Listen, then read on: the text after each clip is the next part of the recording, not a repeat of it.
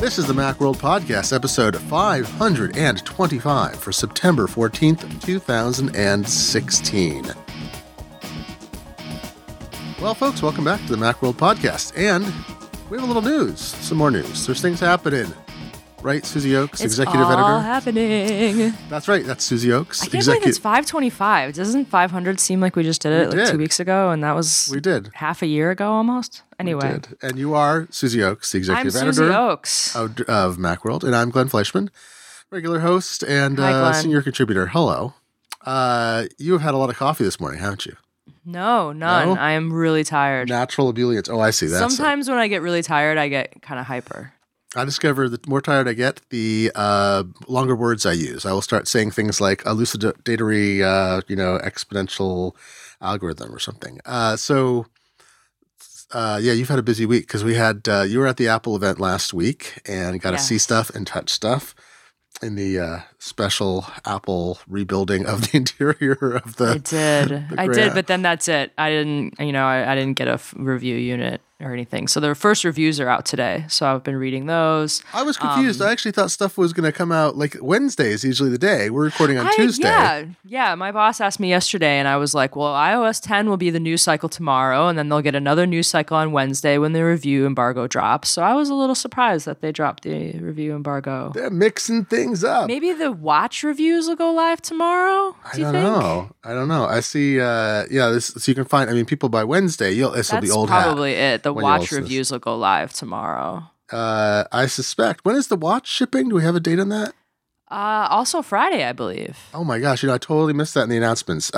So there are roundups of all the reviews. I haven't read them as we record this yet. It sounds like AirPods. People are not very happy. We'll go into some hardware stuff later, but AirPods, people are not that happy with. I don't know if there's anything is there a standout thing? Like I'm looking at photography, which we're going to talk about, which I think is a big. I think that's actually a big feature. Photography is a huge part of the story so far, and then just the sheer speed of this thing with the A10 Fusion chip. The fact that it has these cores sounds like a really cool thing. It's just kind of the question I want to answer in my review when I get my phone on Friday, when everyone gets theirs, will be, do the drawbacks, because this has some drawbacks. They actually made a couple of things worse. In my hands-on time, I didn't like the new home button. That's what I hear. It's probably one of those things you have to get used to. Two different Apple employees were like, it takes some getting used to. And I'm like, So there's that. And then, the headphone jack thing with the dongles. If I had a great pair of earphones, Bluetooth headphones already, maybe I wouldn't be concerned about it. But, I've tried to live with headphone jack dongles before when using Mophie cases, and I hate them.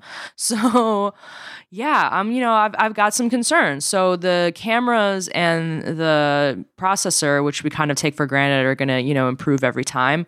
Those sort of have a big job to do now because they have to justify the annoyances and inconveniences of this new phone. This is the first iPhone that I haven't been like, oh yeah, I want that. Like this one, I'm not so sure about. So we're talking about, there's tick gears and talk gears, and the tick gear is usually a form factor change, and the talk gear is the major internal feature upgrades, and this is neither exactly a tick or a talk. It feels like a beta of next year's phone. I feel like next year they're going to have this down. It's like tick, talk, funk.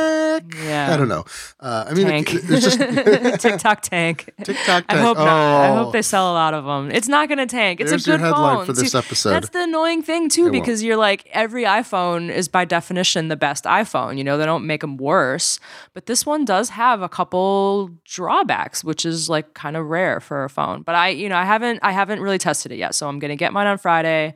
And I will let you know next week. The cycle is going to be weird too, because this changes everything when there's no physical motivation. No one knows. This is kind of like the iPhone SE, which I think was the harbinger of this.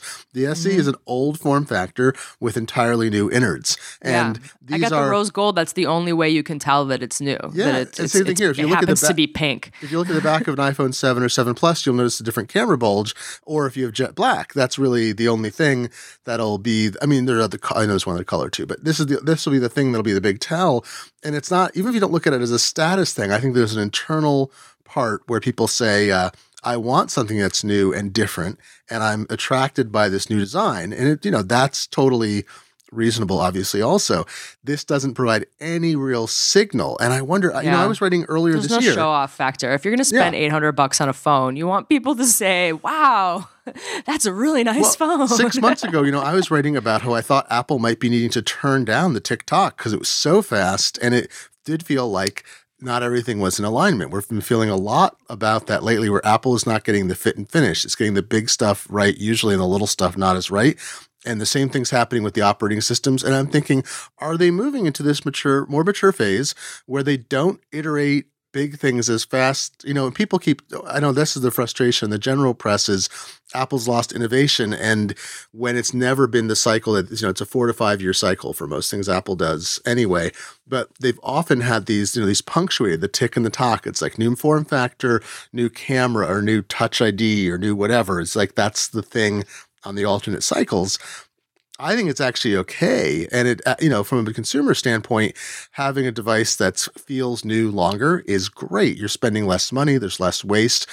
I don't know how that affects them financially, but we're not really financial analysts. So I'm more concerned about, does this improve the experience for people buying a phone? And I think a phone not changing it as much, not having flagship features you can't have because they're a newer phone, or even not needing to desire the new phone, that's actually, I think it's a little bit of a positive, Yeah, I mean, and the market is kind of maturing. Like, these phones seem like they've been around forever, but next year is the 10th anniversary, which, that's a long time, but it's also not that long. So maybe, the TikTok was kind of necessary for a while when they were really like pushing it forward. And now that they've gotten to the refinement stage, where it's more the internals that are maturing than the case design. They're all pretty similar now. So yeah, it's maybe as they mature, they'll take a different pace, but it's a good phone. Like, the reviews have been fun to read. We're working on a little roundup now, so you can kind of see the highlights and lowlights in one place and then click out to read more. So that's always a fun way to spend an hour or two on the day that the reviews all drop. And yeah, like I said, we'll have ours next week. But we did review iOS 10 for this morning, and that should drop within 45 minutes or so. So by the time you hear this podcast, it'll be out. But yeah, we're recording this on the 13th, which is iOS 10 day. So we're just kind of on standby for that to come out. I installed, we've been, as we talked over the summer, we installed public and developer betas, and you were using it as your production release for a while. And I've been using it from the start. Yeah. You live on the edge, Cece. So it's been fine. But my big problem isn't whether it's stable, it's whether apps continue to work. So I don't want to be without apps I need, as opposed to the operating system crashing. So I waited, and I just updated my main device. I have 3 other iOS devices that have been running betas and Golden Masters, and I updated when the Golden Master came out last week. I updated my main phone, and it's wonderful. It's wonderful. So this is an interesting release. Apple has been criticized. Well, I shouldn't say they haven't been criticized quite as much as other phone makers, let's say, but there's been issues about how far back you get support, partly because they don't offer security updates and other, bug fixes to older OSs. So there are bugs, as far as I can tell, there are security problems with releases that some phones cannot get, but they're being used, in the millions, relatively, right? It's not like there are no pre-iOS 9 phones out there or other devices. Typically, criminals and other people don't want to exploit bugs that only work on a limited set of devices that's shrinking, but still, it's an issue. And so this time, iOS 10 will go back to it's all the A7s and laters, right? So it's iPhone 5 and later, so that's starting in 2012 with phone releases. I think the iPhone 5 has an A6. Well, it's I just looked that up last night. Though. I thought it was A7s only. I thought it was isn't it a 64-bit thing? Or no? Well, it supports the iPad 4th generation, which is not 64 bits either. Interesting. Okay, so, it's iPhone.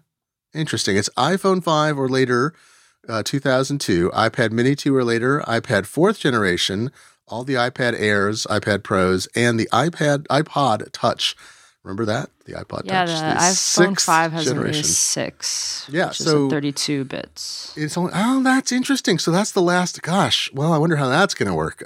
We haven't tried it on an iPhone 5 or 5C yet. I have a really broken iPhone 5 that I need to put it on. I have an iPhone 5 actually right here that I've been running the beta on, and I have just realized, I didn't realize how that it was, I wasn't thinking about the processor. It works fine.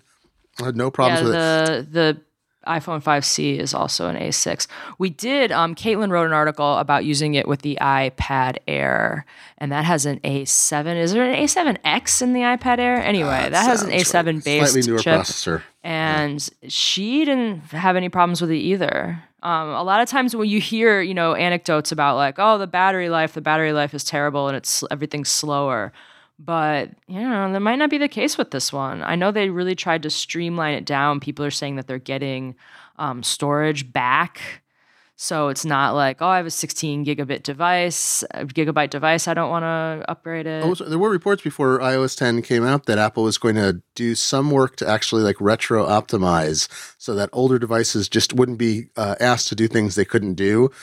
And so it would reduce code, they'd slim things down for processor types. So yeah, I'm just booting. In fact, I've got an iPhone 5 I was using for testing, and it's totally great. Like there's no issues at all with this through the beta process, which should even be, I'm working on it right now and it's totally fine. I hadn't even thought about that because I was using that for testing. So this is actually surprising. I think it's probably better than iOS 8 or 9 on this device, in fact. So there you go.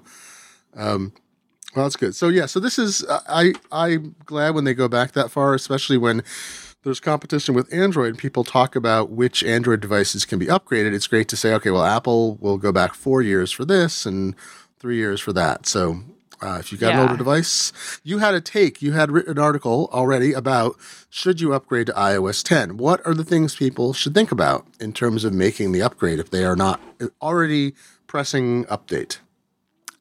Well, so iOS 10 itself is really stable, but as you already mentioned, you never know about apps. I ran into a couple apps early in the beta process that didn't work. They would crash on launching.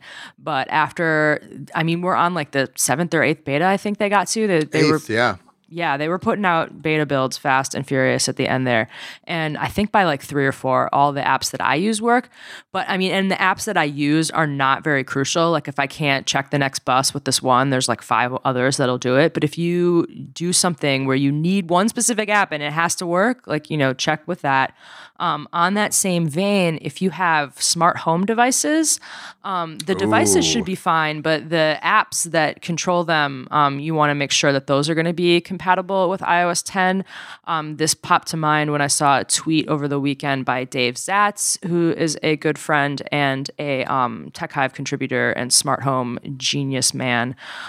He tweeted that one of his devices, a smart lock, I want to say by Kivo, had a problem. Like the developer had let them know that the lock was still going to work. It wasn't like, oh, your door won't lock anymore. Thanks, iOS 10. But they said there was a bug and the touch to open technology would only work if the app was open.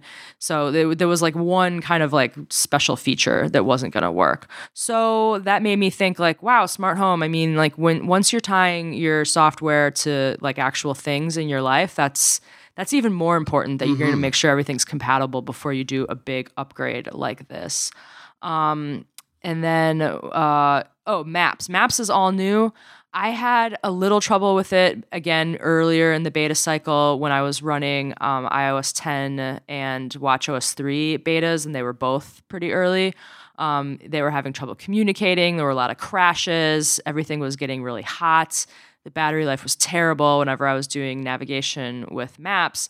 That's all gotten a lot better. It is a new design. If you are like just a super heavy Maps user and it's going to freak you out that it's new, like you might want to hold off for a little bit, but I really like it. Like I'm really pro on the new Maps. Like, Maps has been, kind of fighting its way back from the iOS 6 debacle, But Maps in iOS 10 is great. Well, I'm And looking at the issue reporting because that was one of my things. Is it's hard. You got to go through a bunch of steps. I don't actually. I shouldn't say this. I don't know how hard it was in earlier ones, but I'm bringing up an address and report an issue is right there.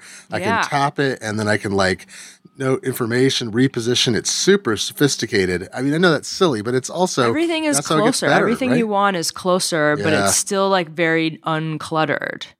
So, and the info at the bottom, you kind of slide it up and down. That's pretty intuitive. That's nice. It's easier to find things kind of on your routes. It's supposedly smarter about that. I used to get really frustrated. I just stopped asking it to, find nearby gas and stuff because it would always find something behind me.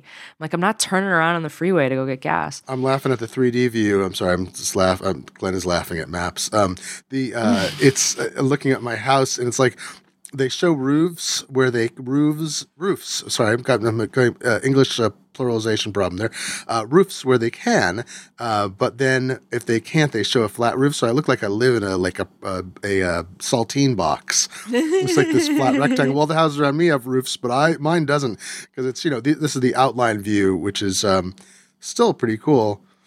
What it shows, very interesting. I haven't used. What's funny is I have not used maps that much in iOS 10. I've been it's not so much down on it, but I am such a Google Maps user. I'm actually only oh yeah, this is much better, isn't it? All right. That's the other thing. Yeah, if you don't like the new Apple Maps, Google Maps has been working just fine. I've been checking it out, here and there. I've been using Apple Maps because I'm still so into my watch, and I like how when they're communicating well, which they are now, they're back in sync. I still get a crash every now and then when navigating, but and it usually happens mid-route.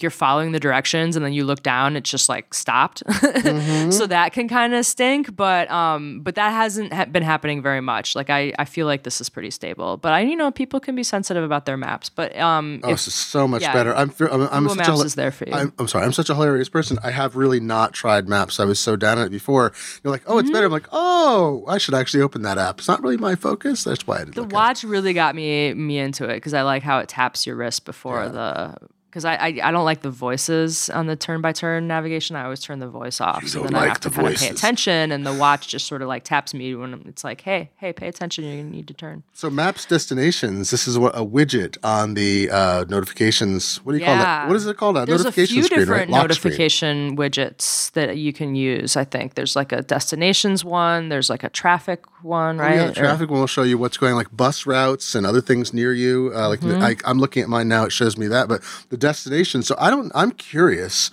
and listeners, you can tell us in various ways. You can always be in touch with us. I'm curious how many people punch in an address in their calendar appointments. I do it all the time. I started doing it more, I use Fantastical. I love both on their the interface Mac for and that. iOS, Yeah. and on the Mac, which is where I end up entering most of my appointments.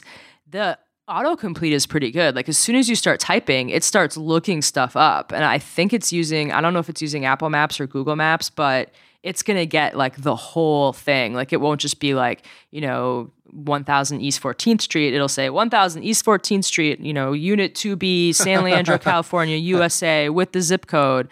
And that way it shows up on the map really, really quickly when that appointment comes up. So yeah, I've started doing it more. Not every time, but the worst is when you get an appointment for a meeting at work and all the conference rooms have cheeky names, and it's there'll be a bar across town that has that same name.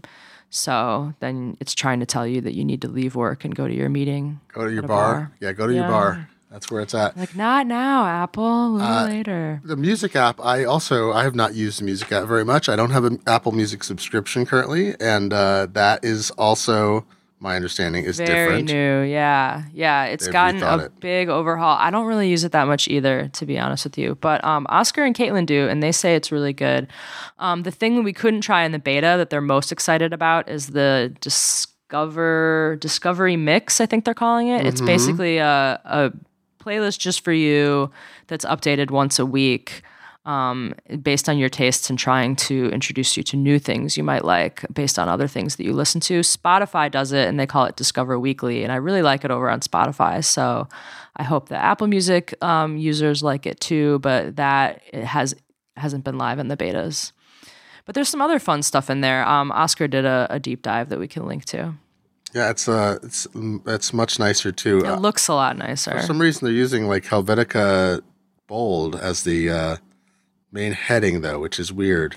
Oh yeah, and then you mentioned liking the new control center interface, which is split into 3 panes, so everything has more room. So the music controls get their own pane, and you get the album art there. Only 2 panes. Only 2 panes. Oh, I'm sorry. I have 3 panes because I'm using HomeKit. So the first pane is if you have HomeKit. No, and that's been a game changer. So that's another thing. I should probably update this article and say that if you have HomeKit, get iOS 10 because the new Home app is cool, but it's one of those things where I never even launch the app because I don't have to because they just put the controls front and center. So in Control Center, I have a third pane that shows my HomeKit options, and that pane even has kind of 2 views. You can have it default to your scenes or to your devices. Now, I only have a few HomeKit devices, so basically I just go to my scenes, which are I'm home, and then it turns the lights on, and I say goodnight, and it turns the lights off. So I use that to control several strategically placed lights around my home. I haven't really gotten into the rest of it yet because just so many reasons with an old house and getting stuff to work. But but the Home app is really cool. It's been making me want to get more into HomeKit. It's I'm looking forward to I've got a HomeKit hub and I'm going to start doing some HomeKit testing. So I'm looking forward to finding out. I'm dubious about HomeKit because of different standards. So well, not HomeKit. I'm dubious about Smart Home because of all the different competing standards. But having a better way to control the stuff you have in one place, that will make me less dubious, I think. I like the control, but it ends up being, it's like you're sort of introducing new problems and then you have to think of ways to solve that problem, So I don't want my light bulb to crash, just like my lock. Exactly, I don't want to have to use a device to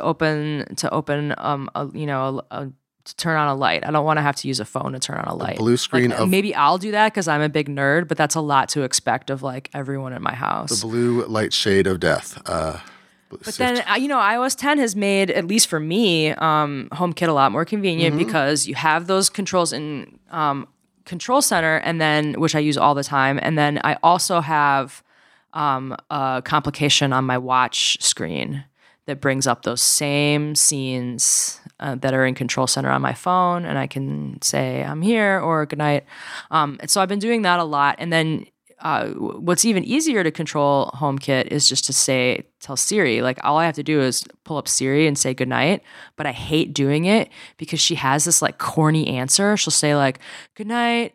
Sleep, may your smart home sleep tight. Don't let the data bugs bite or something. And I'm like, first of all, don't talk about bugs when I'm like turning my lights off. Like that's just not even like cute or funny. And second of all, like cutesy responses like that, they're sort of fun the first time you see them. But like if you have a HomeKit light in your house, you're going to be turning it off and on probably multiple times a day, even if you schedule it. Like, that's going to be something that you do over and over and over and over again. You can't say, ahoy telephone, stop being cute. There's no, this is the I problem don't with think Siri. so. Yeah, I need a Siri like cutesy like slider to just turn it down because I get this all the time too. Find it ask charming a anymore. legitimate question. It thinks I'm being funny. It thinks that and it's like, I'm not being funny. Just tell me where I can get the gosh darn blah blah. I don't need a cute response and then web results. You're right. It wears thin because sometimes you get the cute response without the web results lately. I have not been impressed with Siri in iOS 10. I don't know if it's an iOS 10 thing where she's trying to be cuter or if it's just like I think Siri's kind of, I don't know. Like maybe when it gets the third-party app stuff, it'll be more useful to me because I'll just use it with the third-party apps and try to like really get the commands down. Very frustrating. So I'm not having like a deep soul-searching conversation with Siri, but I don't want to. I just want her to call me a lift. That's going to be good. But yeah, the HomeKit with Siri is it sounds like it should be really convenient, but it's excruciating. The interesting other stuff. Let's see. The Home app, by the way. So I haven't used that because I don't have anything HomeKit yet. Does that affect things for you, having a separate app? Yeah, so the fun thing about HomeKit is you could always sort of use any app. So every device you buy, like from different manufacturers, they always have their own app, but those apps can see anything HomeKit. So I have like one light switch from iHome and one from iDevices, and I like the iDevices app better than the iHome app. That's fine. The iDevices app can see the iHome thing just fine because it's all HomeKit. So Apple made its own home app, which just has a really nice, pretty design, but you don't need it to use the HomeKit apps. You can kind of use whichever HomeKit enabled app that you like the best. But Apple's is very nice. It's very pretty, and it'll find all your devices. You can kind of set them up in rooms. You can sort of change their nicknames, which you might need if you have a lot of different things and you are going to be talking to Siri. She needs to know what you're talking about. And then that's also where you can set up these scenes. You can do this in any HomeKit app, but Apple's makes it pretty easy. You can set up the scenes. So if you have, your good night scene, mine is just turning off lights, but you could also have it, you adjust your thermostat, lock your doors, whatever. And then Siri will say like night, night. And I think there's more useful things it could do there. I think it could ask, it could say like, oh, I notice your alarm isn't on. Do you want me to set your phone alarm, not your, house alarm? And or different things like that.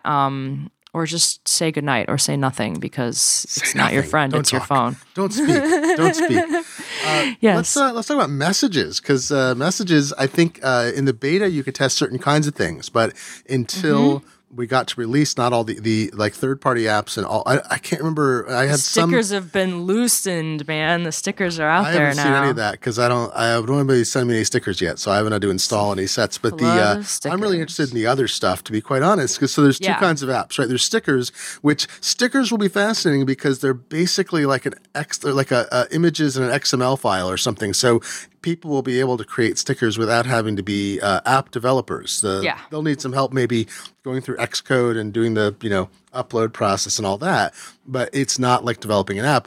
Then there are full-blown apps, kind of like watch apps, where you create an app that essentially has an extension for messages, and maybe all the functionalities and messages and preferences are in the app itself.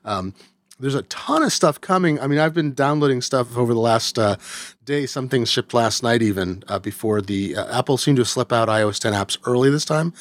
But so there's a bunch of stuff that's come out, and I'm getting calls from developers who are like, hey, can we talk about this app or that app? I'm like, sure, let's talk about some apps. But so one thing is there are payment apps is one of the categories of things that Apple was going to allow.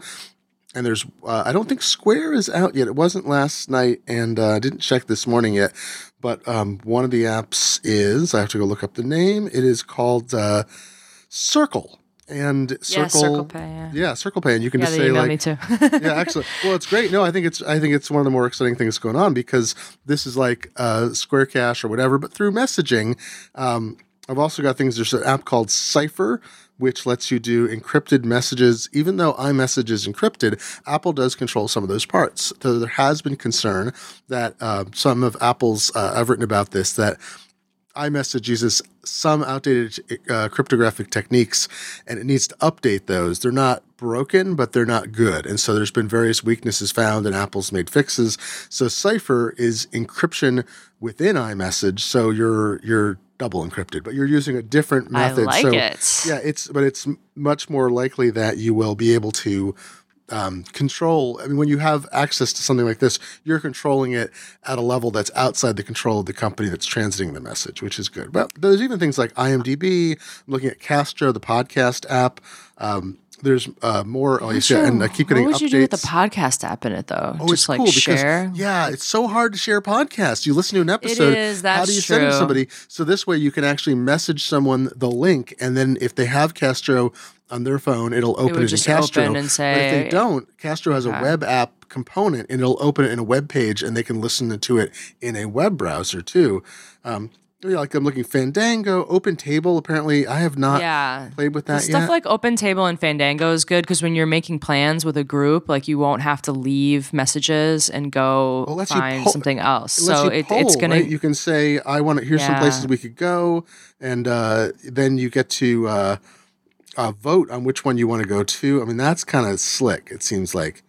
Yeah, those are cool. I've played with a couple other, apps and services that kind of do things. There's one called Coda that's really cool where you can kind of make a little like survey. You're like, okay, we need to record a podcast episode. Like, what times are you available? And it makes a little form that people can fill out.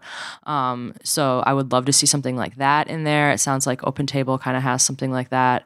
And then yeah, like so then there's going to be payments. So you could arrange to go out to dinner, then you could pay each other. I think you can get rides from inside there. So that's going to be really, really handy. iOS 10 is going to help you not have to switch back and forth between tasks, like just get things done from where you are, which is going to be really great. And I also like the way that these apps can access like what you're doing in iMessage, right? But that's it. So like Google has its new messaging app for Android that they were showing at I/O that actually has like, and it's very opt-in. Like you wouldn't do this unless you were really into it. I think it's called Allo, and it's basically like it's you and your chat partner and a bot.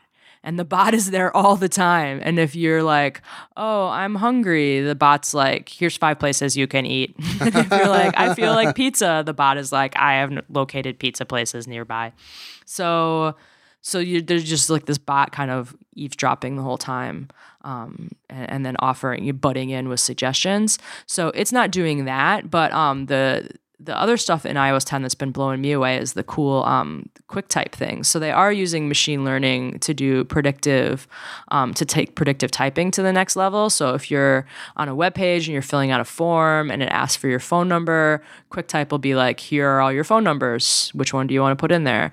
And that stuff is just really, really handy, but it's all done on the device. Like Apple doesn't put all this stuff in the cloud and then send it, back and forth. So if like someone texts you and they're like, where are you? It'll say, oh, I know where you are. Like that's information on your device. Do you want me to drop a pin into this text and show someone where you are?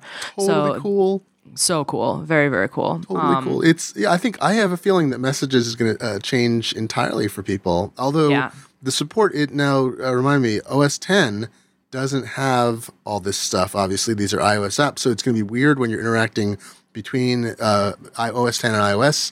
It's like another little store, right? Like Messages is going to have its own little store, and we know how awesome Apple is at app stores, so I'm a little worried about that. I do think it's, as long as they separate the stickers from the useful things, like very clearly, so I don't have to wade through, like, here's 29 news, because I'm sure for every useful app, there's going to be like 40 sticker packs, and I'm not anti-sticker, it's just like, I just want to be able to find what I want to find, and that's Apple's Achilles heel when they're trying to sell you apps. Yeah, when you go into the app, so folks who haven't installed you have to start texting with someone to see this. You click the app thing, you click, there's 4 little dots in the lower left. That is how you see your apps, which I find both intuitive and non-intuitive at the same time, because I keep forgetting. That's how I see all my apps.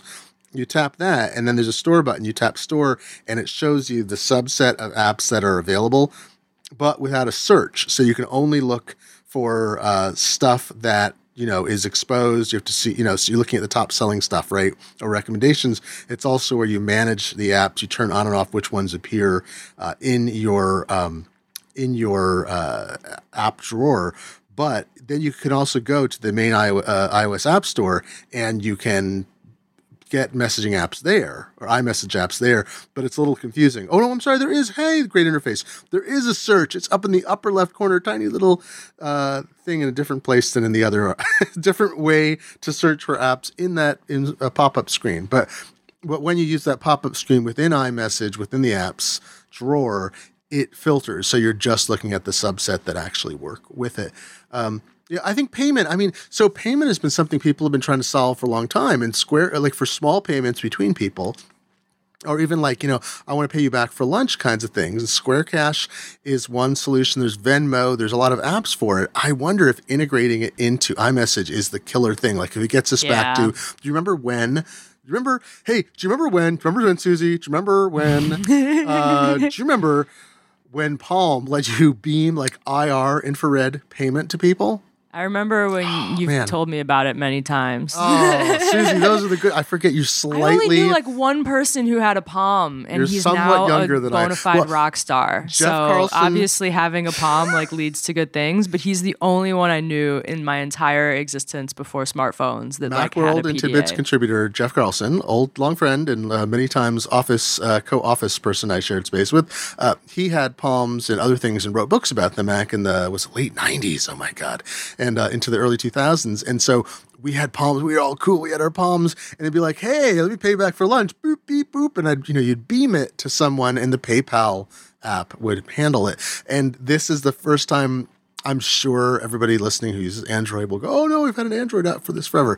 This is the first time in iOS that I feel you're getting the ease of that old kind of transaction because it's integrated with messaging, and you're like, "Hey, I'm talking to you, Susie. I want to send you $5," and I do it there instead of launching another app, finding your name in the app, making sure you have an account, blah blah blah. So this is. Yeah. This could be game changing, but I think in overall systems like getting things done, they always say like if a task is going to take like less than 2 minutes, like just do it now. Yes, exactly. I feel like on a smartphone, like that 2 minutes is maybe shrunk down to like 20 seconds. Like exactly. If you can do it in 4 swipes, go ahead and do it now. Otherwise, it's just going to get added to a list and a pile and an app and a box, and you're never going to do it. So yeah, iOS 10 wants you to get your stuff done, and paying people is an important thing to get done very promptly. Apple knows you're living in iMessage, or some people are living in iMessage already, so they added more stuff to your home. Yeah, basically. That's going to be a big deal. And you know what? The other fun thing about iMessage that I sort of like as a curmudgeonly old person is if you don't want any of this iMessage stuff, it doesn't really get in the way. Yeah, like there's like the little like special animations and all that stuff. Like it's a couple taps away. So if you want it, it's not like buried. But if you don't want it, it is so easy to ignore, which I really like. I mean, unless you have like, a friend who just keeps sending you like everything with like animated balloons behind it. But, that's fun and funny. But you don't have to use any of this stuff. Like even the apps, the app drawer, like it all kind of stays out of your way if you want to just use it for its original purpose of just sending plain text messages. That's what I like. They did that. Yeah. So another thing, Photos app. So this is something that bit me, and folks listening, when you update, you need to think about this. I should have said this earlier. Yeah. I don't know if did this happen to you. I have like 45,000 photos in my iCloud library. So what happens when I upgrade a phone is it burns. It's like, so I put iOS 10 on my main phone, and I'm like, this is funny. It doesn't seem to be charging, even though it's plugged in, and it's hot. Why is it so hot? And I'm thinking. I tweet about it, of course, as I do. And a few people are like, "Oh, is it Photos doing facial and object recognition in the background?" I'm like, "Yes, that's what it is." So Photos now does facial and object recognition. Cool, right?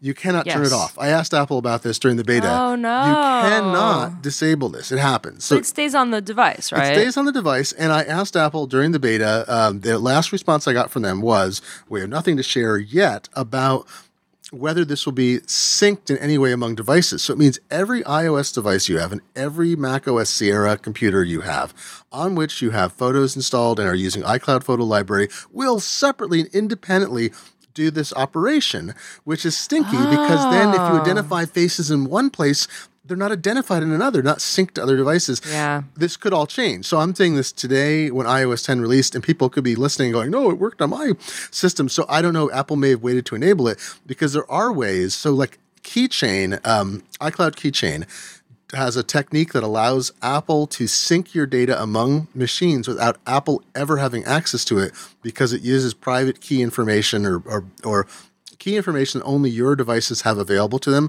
are used to lock the information. And so Apple doesn't know what it has. It just has entries for your keychain. So unlike, say, iCloud contacts, where contacts Apple could read, if they were subpoenaed, they'd have to provide them. Keychain entries with your passwords and other data are completely secured against anyone's ability to get access to them just by its very structure. They'd have to re-engineer their systems to give them or law enforcement or for criminals to get access. So there are ways to do that. And I wrote this piece earlier this summer. There's a preview of faces and how that's going to work in objects in Photos. And I need to now go back and recheck with when iOS 10 is released to see how it works, and see how they've changed. But at that time, the notion was, no, nothing, everything is an island, but I've got, I don't know, 3 iOS devices and 2 Macs. So does that mean I have to go and identify all my faces on every machine right now? Yes. As far as I know at this recording, yes, which is silly. That is silly. It's silly. Yeah, So, I mean, like, I get what they're doing, but that's still kind of silly. Like, they should, like, I mean, I'm sure they're going to come up with something, but it should be like, user. They should explain to you clearly what's happening. Sync faces. And then let you choose the behavior that you want with very clearly labeled menus that cannot be misinterpreted. So trivial, though, because they've characterized, all the photos are characterized, and they're doing like signature-based recognition. So they don't have to do facial recognition of every photo in every different device. They could actually do it once and send a kind of signature of where to find the face and so forth. That's very compact, and it could also be sent and synced securely. So, and then I could say, this is my wife, this is my child, this is my other child. And then that would be synced, and I don't have to. So you're right. I mean, I wonder, they said we have nothing to share yet over the summer, which usually means they're more definitive sometimes about, no, that's just not something, we don't agree, blah, blah, blah. They just said nothing to share. So I'm hoping that was a sign of things to come. But so watch it, folks, when you when you update. If you have a lot of photos like I do, my phone was burning. I could barely, as long as it's on Wi-Fi and plugged in, it does the facial recognition stuff. So unplug it if you don't want, put it on airplane mode to charge, or take it off Wi-Fi if you need your phone to actually charge. Because I'm watching the battery percentage go down while the green battery light is lit up. Green battery symbol. Let's talk about a couple other things. We got a few other things to talk about in this episode. We're getting towards the 45-minute zone here, Susie. Oh my God, let's keep going.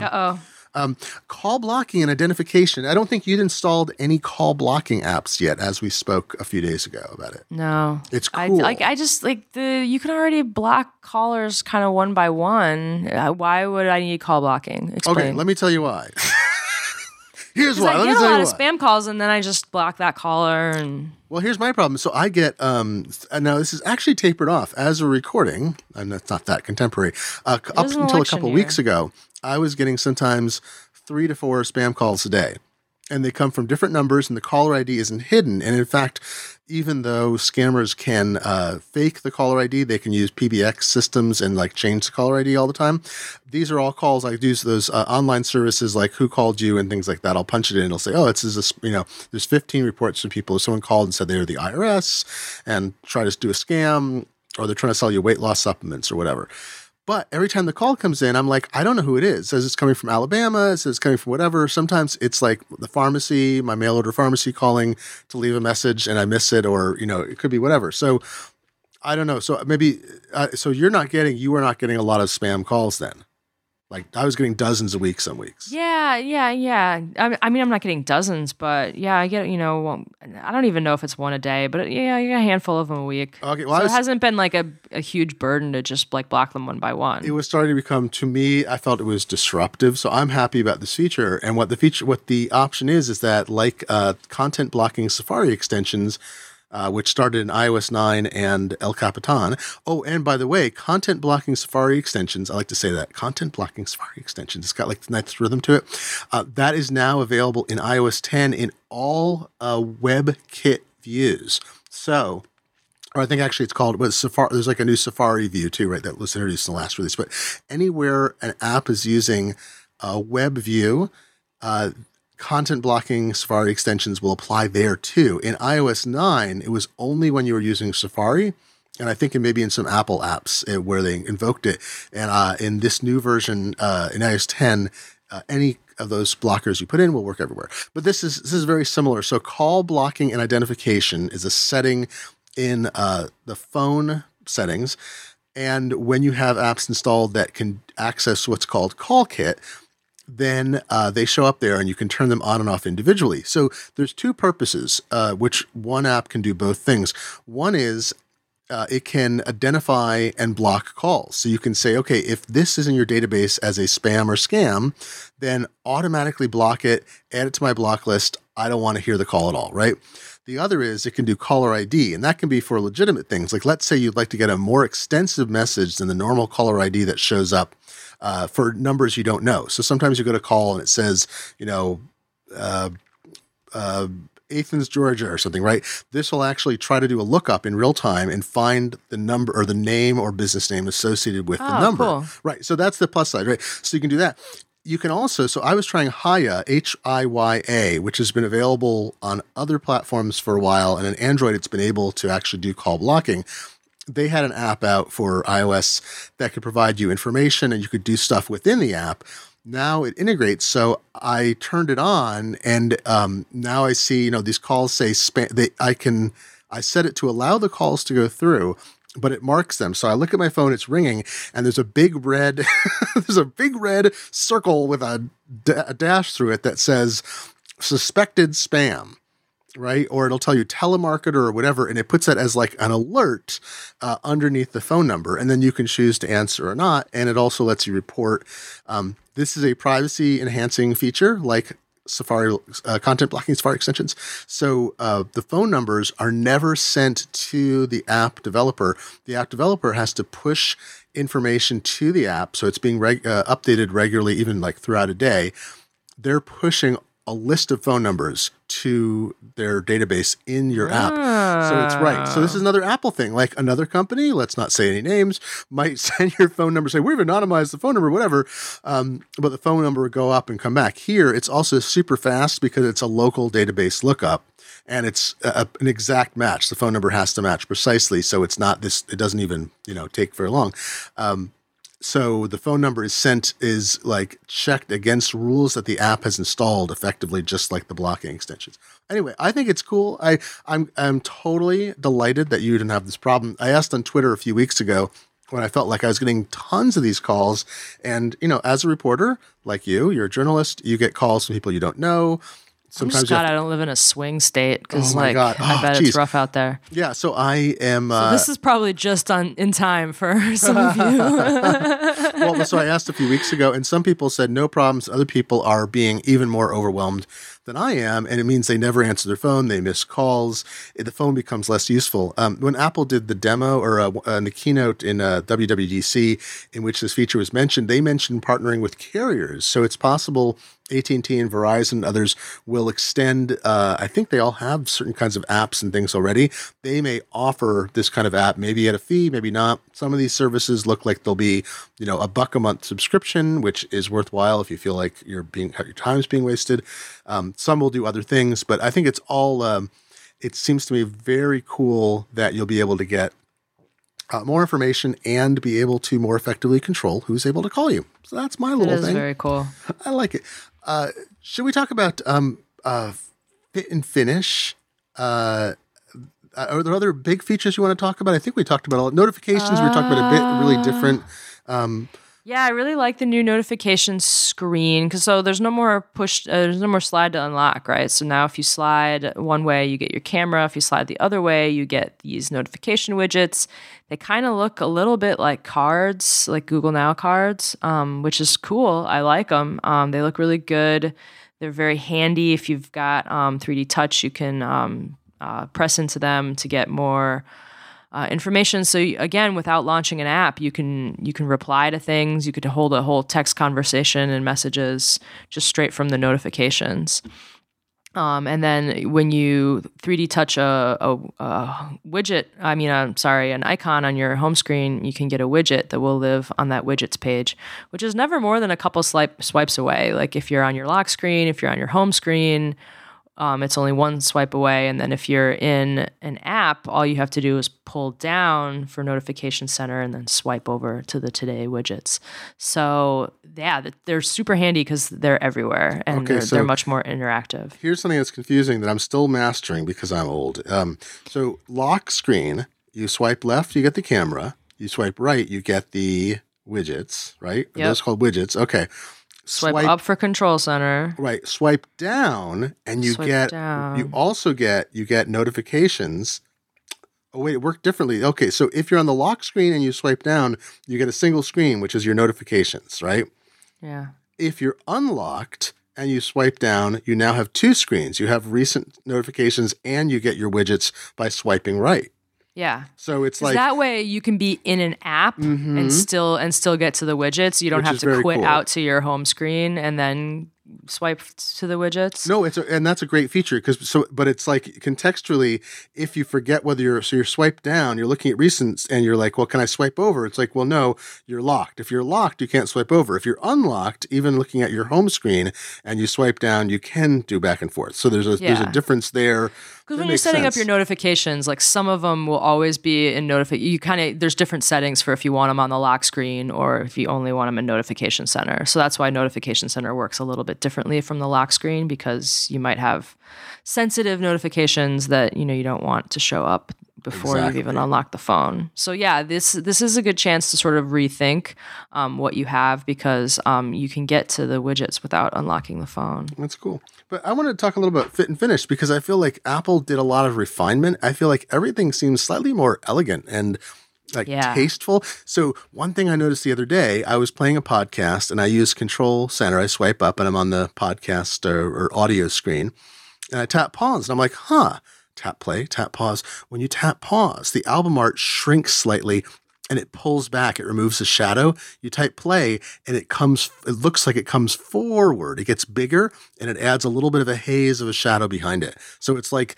the art comes towards you, and it's not a big showy thing. And in fact, I'd been using it for a while before I noticed it, but it was just that little that's kind of nice. Like, I like that. And also that you see the album art, because it's got an entire view now in Control Center. You're not relying just on a text description, and even the way it displays and you interact with that is a better experience as well. Yeah, there's a lot of little touches like that all over the place. Like even in Notification Center, just like the way the widgets look, I think they look a lot better. They look like something you want to touch and interact with, whereas in the iOS 9 Notification Center, where it was that dark screen, it just looked like a list of text. It didn't look like something you could like touch and do something with. So yeah, like it's got different navigation, but once you get past the like not sliding to unlock thing, it feels very intuitive, because they've just made things that you can touch look like you can touch them. That was a complaint with iOS 8 and even a little bit with iOS 9, where there were like in music, in the old music app, there were so many things that were buttons that didn't look like buttons. It would just be like a pink word and you had to know that you could like tap on that. That's very useful. So yeah, iOS 10 is better at showing you kind of like the path to what to do. And then there's so much kind of hidden if you start 3D touching around on all the different icons and things. 3D touch is much better in iOS 10. I feel like they actually figured out what it's for, and it didn't really have a reason to exist before, and now it does. It rewards discovery, because you're doing something, you push a little by accident, and it's like, oh, I can do all those things. So I'm still mastering it, but I haven't gotten, like, I feel like I have to get new finger memory in iOS 10, especially with like the home button press and all that. So I think we're kind of at the end of our usual hour. So I think maybe should we push off our iPhone discussion until after they're out? We talked about them. John Moulton and I talked about them last week. There's articles up at the site. Do you want to talk briefly about a couple iPhone 7 Plus issues? Sure. Well, I think the big one is we have something up on the site. If you're a member of the iPhone upgrade program, people were horribly disappointed on Friday morning, when they realized that they were going to have to make an appointment to bring in a phone. There's no way to swap your phone. Okay, so I'm sorry. So this is the program Apple launched a year ago. That's a 0% financing, very much like what all the carriers have now, and some had then. 24 equal installments. You pay the tax up front, and then you pay 24 equal installments. And Apple Care. Right. And Apple Care is divided equally among those 24 payments. So you're only paying for it kind of monthly, as opposed to, $100 and whatever dollars all at once, $130. So the phone pays off in 2 years, but you are allowed after 1 year when the new phone comes out, if you want, you can swap your old phone for the new phone, and then the loan resets. I also saw you will be paying forever, but your 6S just magically turns into a 7. It's kind of cool. Yeah, and so you have to return the phone in good condition, but because it's under Apple Care Plus, ostensibly, if there's anything wrong, they cover it, or there might be a deduct. If you did something to it that really damaged it, you might might have to pay a deductible or pay some fee. But I have not heard any reports yet about people having hassles because I think it just can't be shattered, right? Like, well, I think it's supposed to be in good condition, but I don't know. We're going to start hearing as people go through this experience starting next week. I don't think an Apple store is going to hassle people. And again, it's under Apple Care Plus. So unless you've like destroyed it, I think, and then you would just pay, you might have to pay $100, to replace it. But you're right. Then it's shattered. But so the thing was, so that's the program. And I only went into that program in last October, so I'm only 11 months in. I was told I was already eligible to do iPhone upgrades. So I think Apple may be bumping people ahead because they want to get new phones sold. Because I thought I'd have to wait another month, and it said I didn't. So that's interesting. Oh, that's cool. Yeah, I'm not sure. Because I did not get the phone until, like I say, October. So I don't know. I enrolled in it, but I actually didn't use it to upgrade. Like I just ordered a new phone, like paying outright, because I kind of want out of the paying every month cycle. Well, I don't want to get locked into paying every month forever. Well, sure, it's 0% interest, but it's just this ongoing. I'm not paying interest. I just don't want to pay every month. Like I'd rather pay up front. And plus, this phone, I'm not convinced about. Like this is the first one where I'm like, I have to review it. Oh, so you might sell it outright when you're done. I might stop using it after that. So, I don't know. Well, so here's the problem people faced, and we have an article up at macworld.com where you can read more about it too. If you haven't yet tried to do this and you're going to, and you're in the iPhone upgrade program or thinking about it, is you have to bring the phone in person apparently. And I think that's right. I don't think I've seen an exception.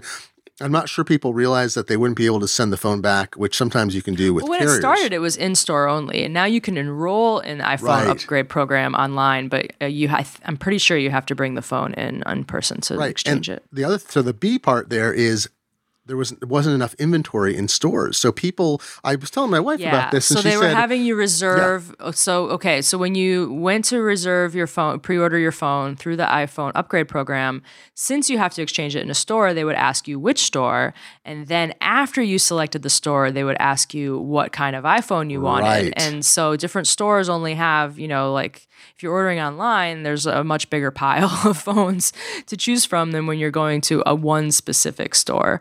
So a lot of people were getting messages, even like right away, pre-orders had just started. At 12:05 a.m. when the thing went up. You could have anything you want shipped to you, but if you were going to do in-store pickup for the upgrade program, it was saying, like that carrier, that size, that color, like what you want is not available, even though they just went on sale, and people were getting frustrated. It would tell you not available. You couldn't just say, I will wait. It said you literally couldn't select it, right? Yeah. So people were freaking because, if you don't order it right away, you might not get it on launch day.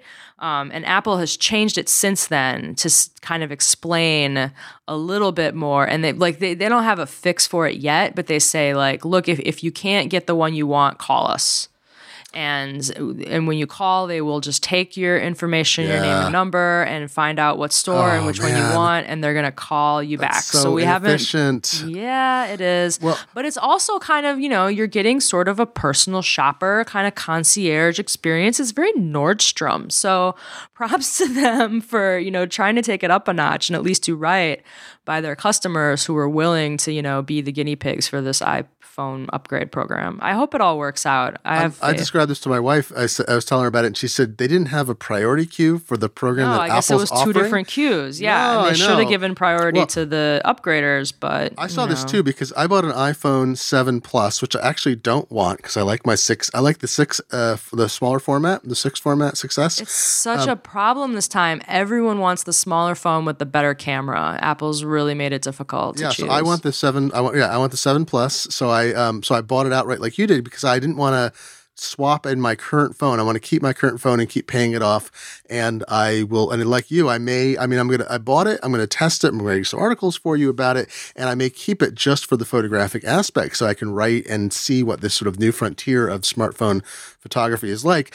Android users, yes, I know there was a phone before that did this, but this is a 2-year later phone that's going to have much more sophisticated, faster processor, better lenses. And can I just say that's my favorite part of every iPhone announcement is seeing my Android friends. friends. I have a couple very close Android friends, and they always wig out. They're like, they didn't invent two cameras. Like, other phones got rid of the headphone jack. This isn't. It's just like, yeah, but now it matters because Apple did it, and they just. It's so fun watching their heads explode. It's a new thing. So I'll be testing even this weekend. I hope I'll be testing the photographic thing. I've been talking to camera app makers about their plans.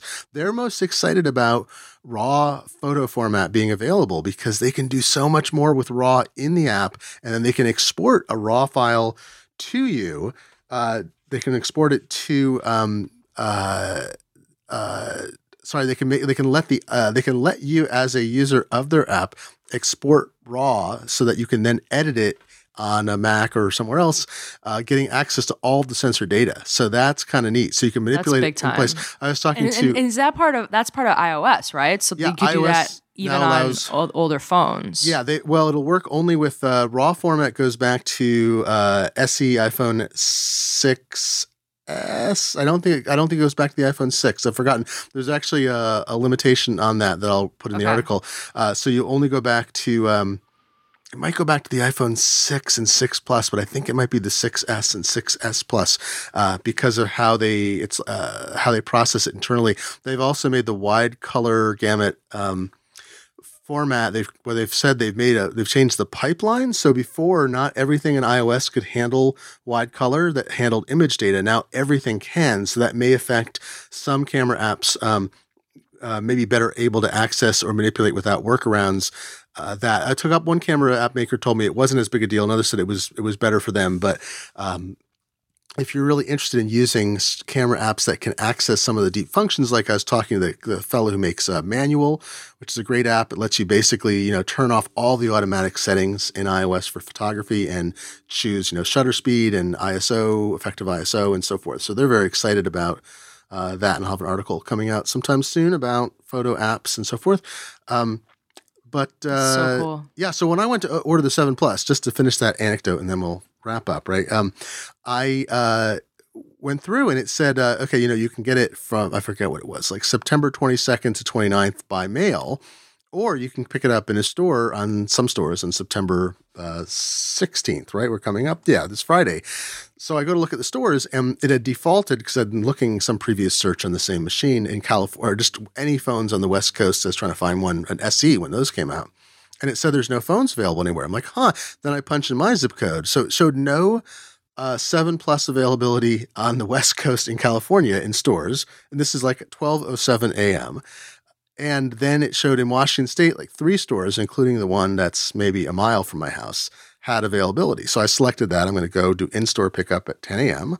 on Friday. But there's just a weird thing about supply in the stores. I'm not sure, but they didn't seem to allot as many phones as usual or something. I was able to get a 7. I did not even stay up. I ordered the 7 the next morning when I woke up, which is really wimpy because it's midnight here. My poor girl Caitlin out of New York got up at 3 a.m. to order her 7 Plus. It's still not coming for a couple of weeks. Oh yeah, we were chatting at 3 a.m. We ordered the same 7 Plus model. And we were like, I don't even think Caitlin knows this because I didn't want to tell her, but I slept in and then still got up and ordered a 7 for launch day because I think everyone, one of those firms that does the analytics of which devices are in use based on like web browser usage, they had estimated a couple weeks ago that the split between the 6 and the 6 Plus and the 7 and the 6S and the 6S Plus, there were so many more people using the smaller one, and the larger versions were each getting like single digits of the share when they split it out by model. But I think this time this might be the iteration that kind of reverses that trend, and more people. Just anecdotally that I've talked to, everyone's really excited about the 7 Plus, like that big camera. Because, if you're going to be spending the money on a new phone and the camera and the speed are the big selling points this time, it sort of seems like a shame even to go for the smaller one with the 1 camera when you can get the bigger one with 2. But, again, I just like small phones. So I went with the 7 because it was the one I could get, and it was the one that's better sized for my lifestyle. But I think people are way more intrigued about the 7 Plus. I totally agree. I've had a lot of conversations with people, that exact thing going, and they're like, I don't want a bigger phone. And, it's trickier this time too. Yeah. And then the two different color blacks are also kind of perplexing.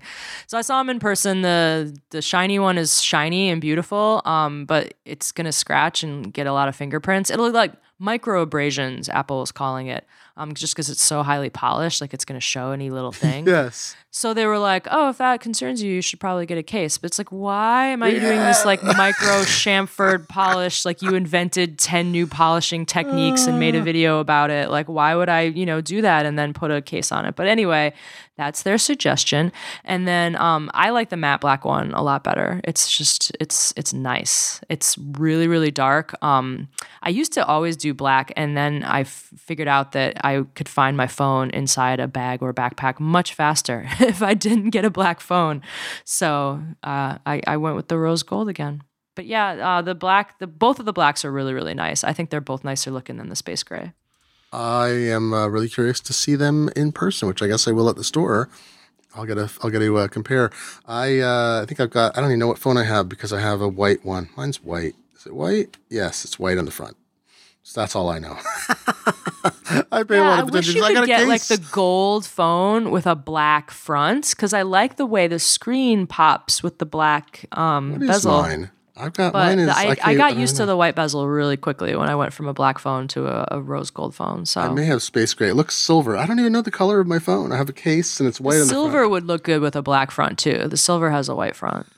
Well, folks, I think we've gone through what we can get through in this episode. We'll talk more next week about the phones because we'll have them. There's going to be more. Yeah, we'll have them in phones hand. by then. And get your questions about iOS and phones and so forth. If you haven't updated or you're waiting to see if you're going to buy, tweet us if there's things we can answer for you. Yes, you can find us. It's at Macworld, of course, on Twitter. But you can find us at GlennF, GLENNF, and at SF Suze. That's SF like Frank. S like Sam.